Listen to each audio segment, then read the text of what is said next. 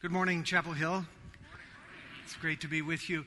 I have received so many well wishes regarding the little family life section regarding Rachel that I just have to go off script for a moment, because if there's any group here that knows her, it is you.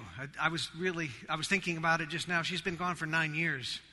But if there's a group that she remembers, if it's a group that was a part of her life, it's probably mostly represented in this service. I'm curious, how many were there way back 25 plus years ago when she was baptized in the chapel? Anyone? Look at that. So I just want to thank you for keeping your vows. You promised that you would help us to raise her in the nurture and admonition of the Lord. You promised that you would love and pray for and encourage her, and so here we are.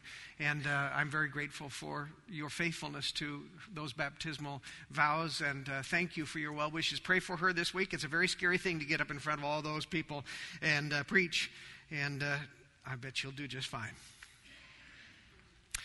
Last week we launched into the final section of the book of Romans. Up until now, for chapters 1 through 11, it is really almost a seminary class on Christian doctrine, isn't it?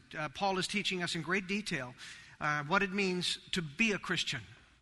But in these coming chapters, starting with chapter 12, he teaches us what it means to live like a Christian. What it means to take all that we've heard about in chapters 1 through 11 and begin to put them into action and to live the life that God intended for us to live. Live the good life that God intends for us. Last week we started with just 2 verses, didn't we? But it's 2 verses that were really worth just kind of stewing in for a moment. And Paul was sharing how all of ourselves ought to be presented to God in worship. First of all, our bodies. Remember, present our bodies as a living sacrifice, he says. And the language there literally means our physical body parts, our hands and our feet and our eyes and our mouth. He says, everything you have, offer it up to the Lord. Not as a dead sacrifice, not as a blood sacrifice, as a life sacrifice. The way you live, may it be an honor and a glory to God. And then he said, but there's another part too. He says, don't be conformed to this world. Remember the Jell-O? You have no idea the work that my mother went through to get that Jell-O. We spent like $50 on Jell-O because she kept putting in extra Jell-O and non-flavored gelatin and so forth to make sure it wobbled correctly and didn't collapse. So you have no idea. I made the mistake, by the way, of disposing of it in the toilet in the vestry. Indeed, it was a bad move. I thought a couple of flushes and that baby would be gone. Oh no, Plunger City, baby. Plunger City. If anyone came in there afterwards, they were going to be very frightened of what might have died down there. So, anyway, the Jell-O. He says, don't be conformed to this world, but rather be transformed. How are we to be transformed? By the renewing of our mind. So Paul jumps right in by saying, listen, all that you have is going to be lived to the glory of God. The way that you live with your body parts, the things you do, but also the way you think. Body and mind. He continues with that same theme as we continue on into chapter 12, but this time he reverses order. And so I want you to listen now. It's going to be first of all the mind and then the body. It's taken from Romans chapter 12, verses 3 through 8. Listen to the word of the Lord. For by the grace given to me, I say to everyone among you, not to think of himself more highly than he ought to think, but to think with sober judgment, each according to the measure of faith that God has assigned. For as in one body we have many members, and these members do not all function in the same fashion, so we, though many, are one body in Christ, and individually members one of another. Having gifts that differ according to the grace that has been given to us, let us use them. If prophecy, in proportion to our faith. If service, in our serving. The one who teaches in his teaching. The one who exhorts in his exhortation. The one who contributes in generosity.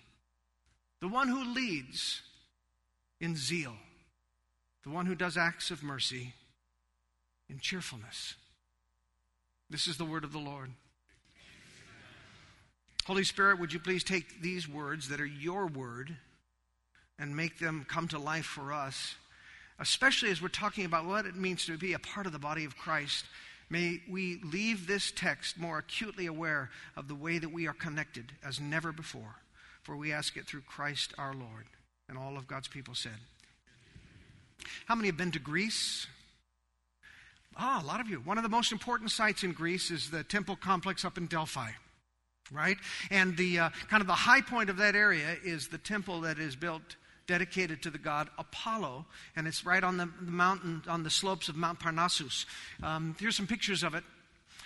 This is a really quite a spectacular place, and it was renowned in ancient times for being the place where people would go to receive prophecies from an old woman who resided there, who was called the Sibyl, or the oracle. And she was believed to bring prophecies from the god Apollo to anyone who wanted to know the mind of God. Ironically, though, if you were to look at the foundation stone of that temple that was dedicated to knowing the mind of God, you would discover these two Greek words, know thyself. You ever heard that expression? Know thyself. Socrates would go on to expand upon that in his teaching when he said that the unexamined life is not worth living. Know thyself. And I think the Apostle Paul would agree with what Socrates and the unknown Delphic oracle had said so many hundreds and hundreds and hundreds of years before. After telling us in verse 2 that we must be transformed in our living by the way that we think, by the renewing of our mind, he kind of doubles down on that idea with this phrase, which I recited for you earlier. He says, by the grace given to me, I say to everyone among you not to think more of himself than he ought to think, but to think with sober judgment, each according to the measure of faith that God has assigned. This is one of those moments where the English doesn't quite do it justice, because they're actually in the Greek for this text, the word think appears 4 times. So on the heels of saying, be renewed in your mind, transformed by the renewal of your mind, the very next verse he says, think, think, think, think. Think, think, think, think. He says, I'm not kidding. You got to be renewed in your thinking. And notice the very first thing he tells us to think about, which might come as a surprise. He tells us to think about ourselves. That might shock us. We might tend to respond, do we really need to be more encouraged to think about ourselves more than we already do? We might be asking do we really need to become more self-absorbed than we already are as human beings? I was reading this last week that some healthcare professionals have proposed a name for a new mental illness that they are diagnosing. And it is called, the name they're suggesting is called, I'm not kidding you, self-itis. Self-itis. Now, you ain't seen nothing yet here. The self-itis, they say, is an addiction to taking selfies with your cell phone. I know, it blows your mind, right? But apparently there are so many who are snapping hundreds of cell phone images of themselves every single day that it has become an addiction. And they're calling it self-itis. I'll bet there are fewer of us in this group that suffer from self-itis. But is this obsession with self really that new? I mean, you all remember old Blue Eyes. Remember what his anthem was?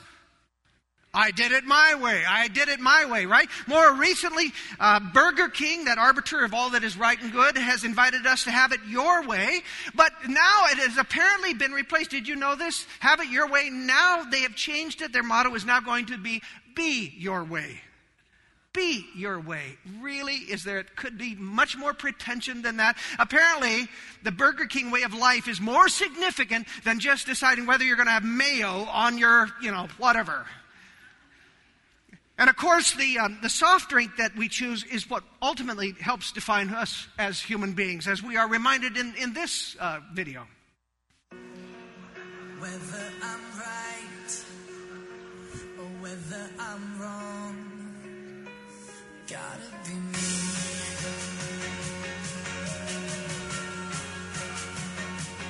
I want to live, not merely survive.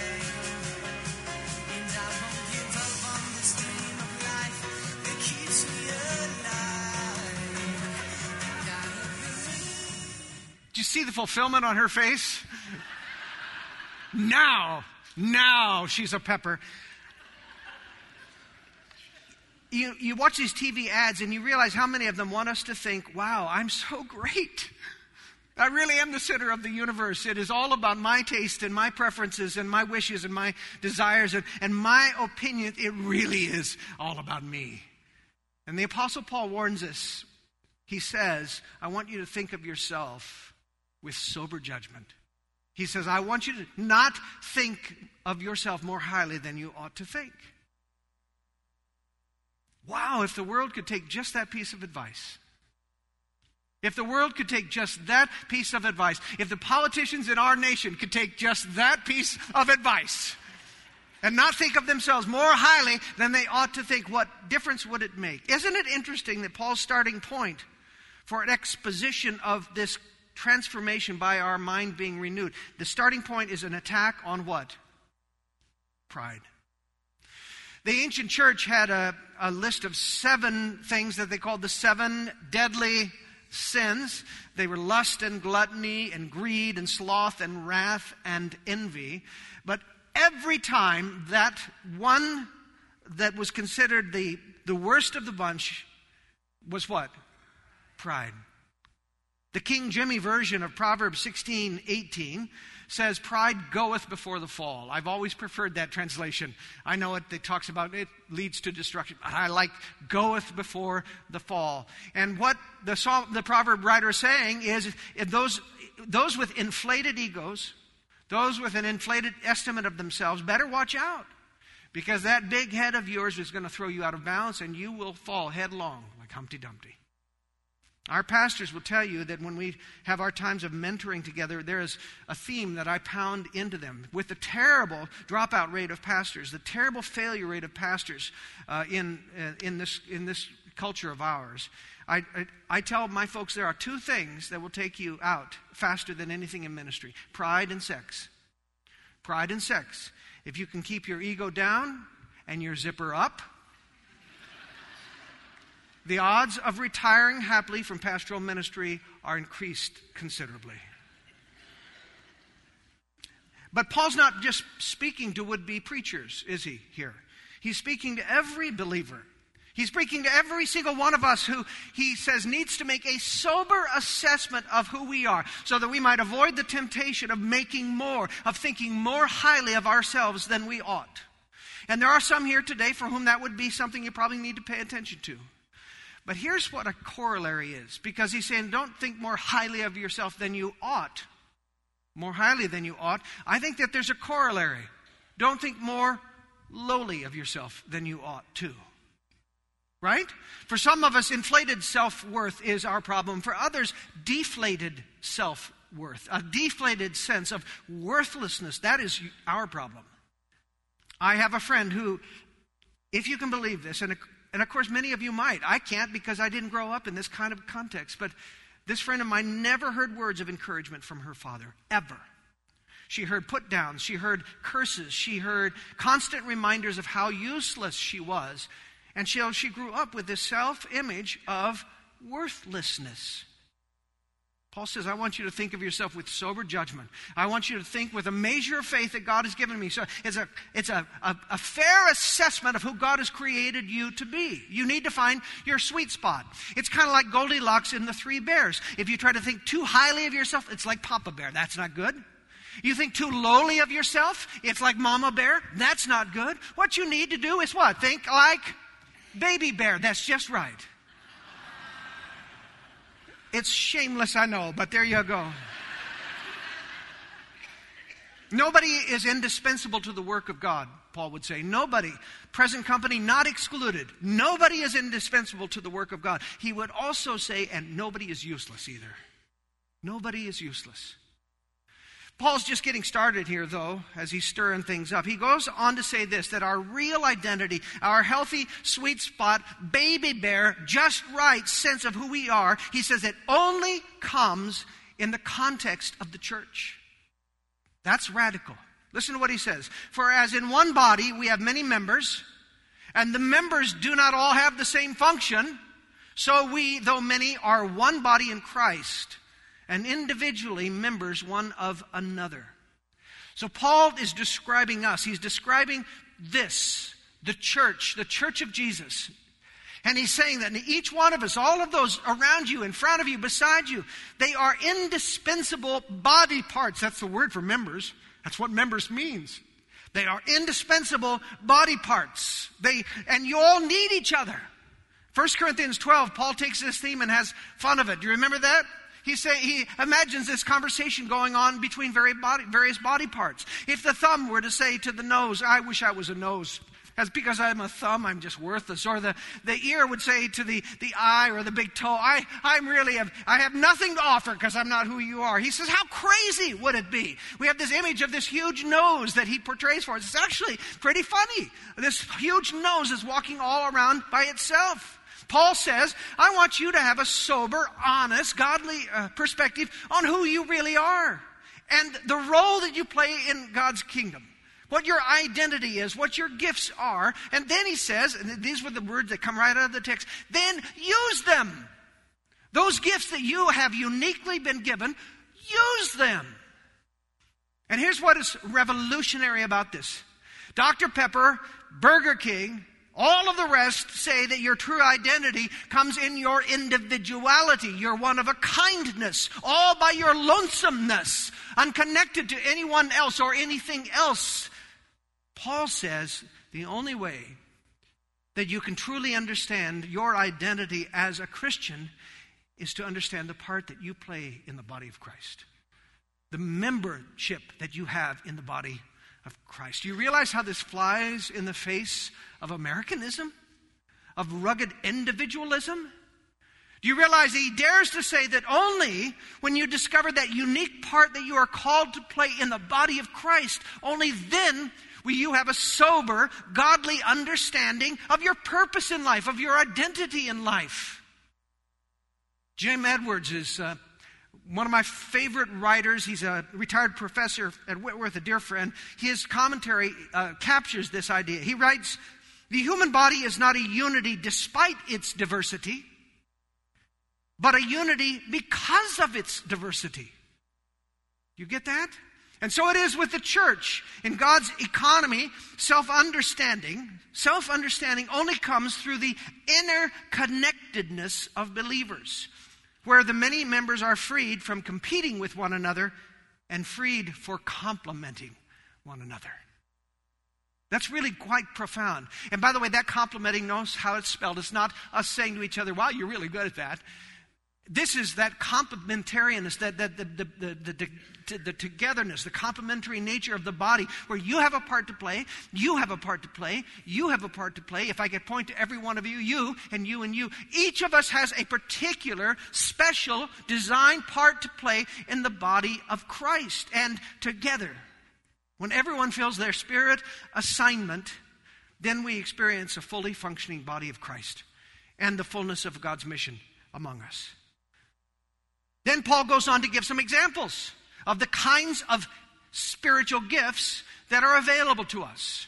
I would tell you this is not an exhaustive list. You find other lists in Ephesians chapter 4, and other lists in 1 Corinthians chapter 12, and in other places. But this is one of the lists, and it's not exhaustive, but it contains some really important ones. In fact, as you listen, I might ask you to pay attention and say, I wonder if do I have that? Does that sound like me? The word for gifts, by the way, is charismata. Charismata. What does that sound like? What word does that sound like? Charismatic. The word charis is grace. Mata is gift. So this is gift of grace. What it means then is that every one of us is charismatic. Because every one of us has the Holy Spirit. And every one of us who has the Holy Spirit has been given at least one gift of grace for the building up of the body. So I'm going to run through those gifts as he lists them here. And pay attention, see which ones might resonate with you. First of all, he talks about prophecy. Or often this leads the list of spiritual gifts.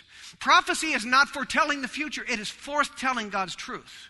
Sometimes it's the foretelling, but most often it's the person who stands and in whatever situation is able to proclaim the truth of God. Preachers often have that gift. But others have that gift as well, prophet. The second one is service, which is very interesting. First of all, I have the gift of speaking. The root word is deacon, diakonos. And so this should swell the hearts of all the deacons. And I should also point out, isn't it interesting that right after the proclamation of the Word of God, the list order always matters for Paul. Right after the proclamation of the Word as a prophet, we see service. That elevates this, doesn't it? For those of you who are deacon-like, who have this longing to help others and have ever wondered how good that is or what important it is, Paul puts it right up just below the proclamation of God's Word. So a prophet, servant, the next one is teacher, the one who exposits in more detail the Word of God. Exhorter. What's that? Well, it's a combo. This is kind of a twofer gift. Exhorters can be encouragers. They recognize when someone needs to be encouraged and lifted up, and they're able to speak words of encouragement to them. But the exhorter also has the gift of admonishment, because there are sometimes when people need to be, kind of kicked a little bit. And the exhorter has the ability to bring all of those together in a way that builds people up.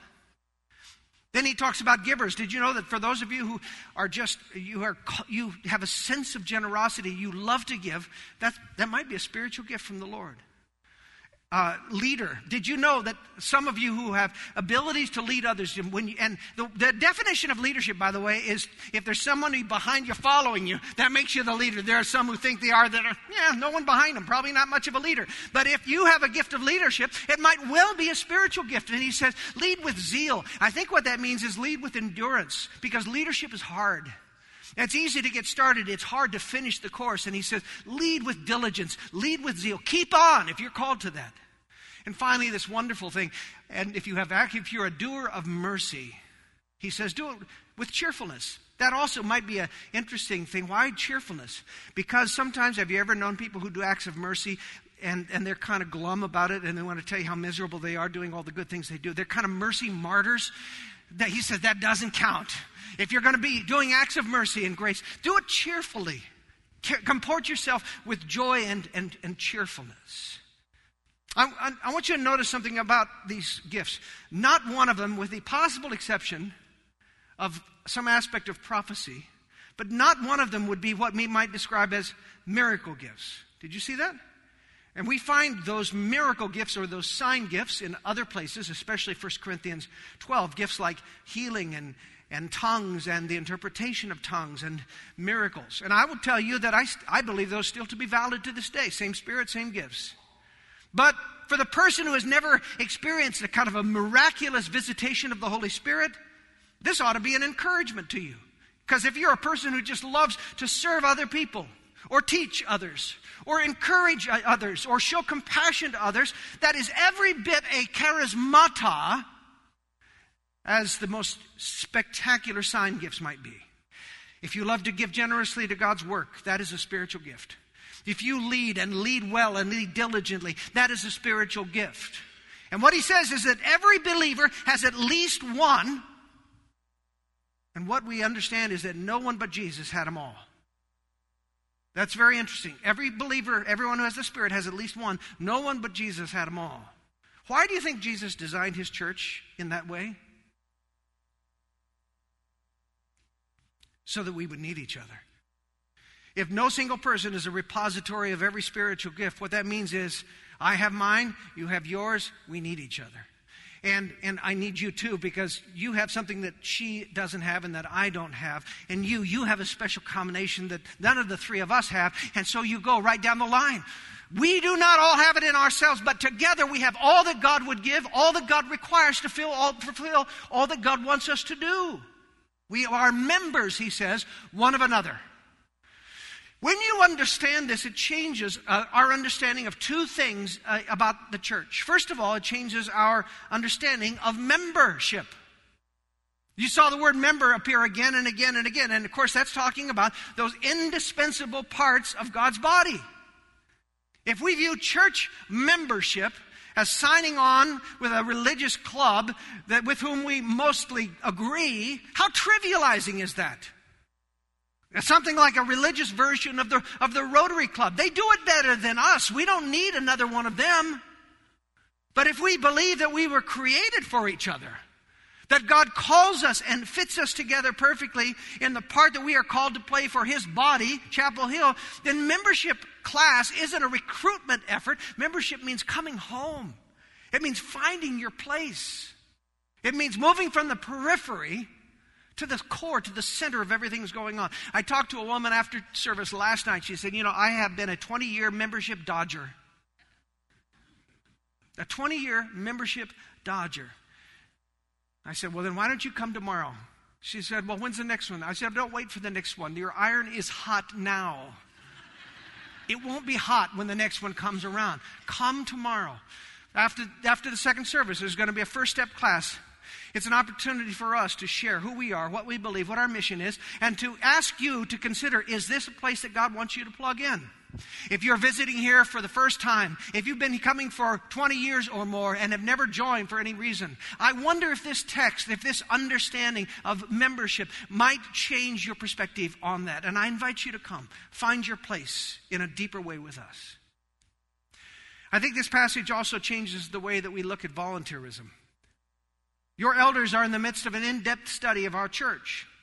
And one of the things that we are discovering, and we're not very happy about it, is that it may never have been harder to recruit volunteers than it is right now.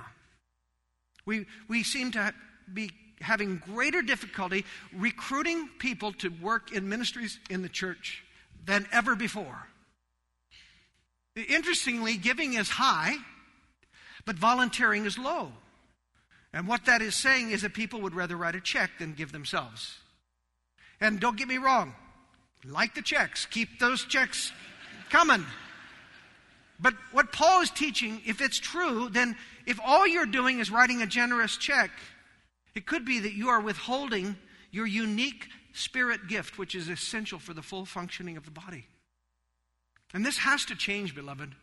As we're looking to our future as a church, and we are constantly, that's the job of the elders, to be looking to our future. This has to change. Even if we can afford it, we cannot continue to depend upon paid staff to do what God has called and gifted each of us to do. And so I want to ask you a simple question. When was the last time you heard for some sort of appeal from the pulpit or in the bulletin for some active service or support in the work of the church and said, you know what? I'm not going to assume that he's talking to the person next to me on my left. I'm not going to assume that he's talking to the person on my right. I'm going to assume that he's talking right here, that I got a big bullseye right on my forehead. When was the last time when you heard a call for help that you raised your hand and said, here am I, Lord, send me? Because if you haven't, if there is not some way that you're plugging, if you're part of the 80-20, if you're the 80, if you are not plugging into some aspect of ministry, you don't know what you're missing out on. You're missing out on the sense of connection and purpose and intimacy with the Lord Jesus that comes when you use your unique spirit gifts in the service of the Lord and His church.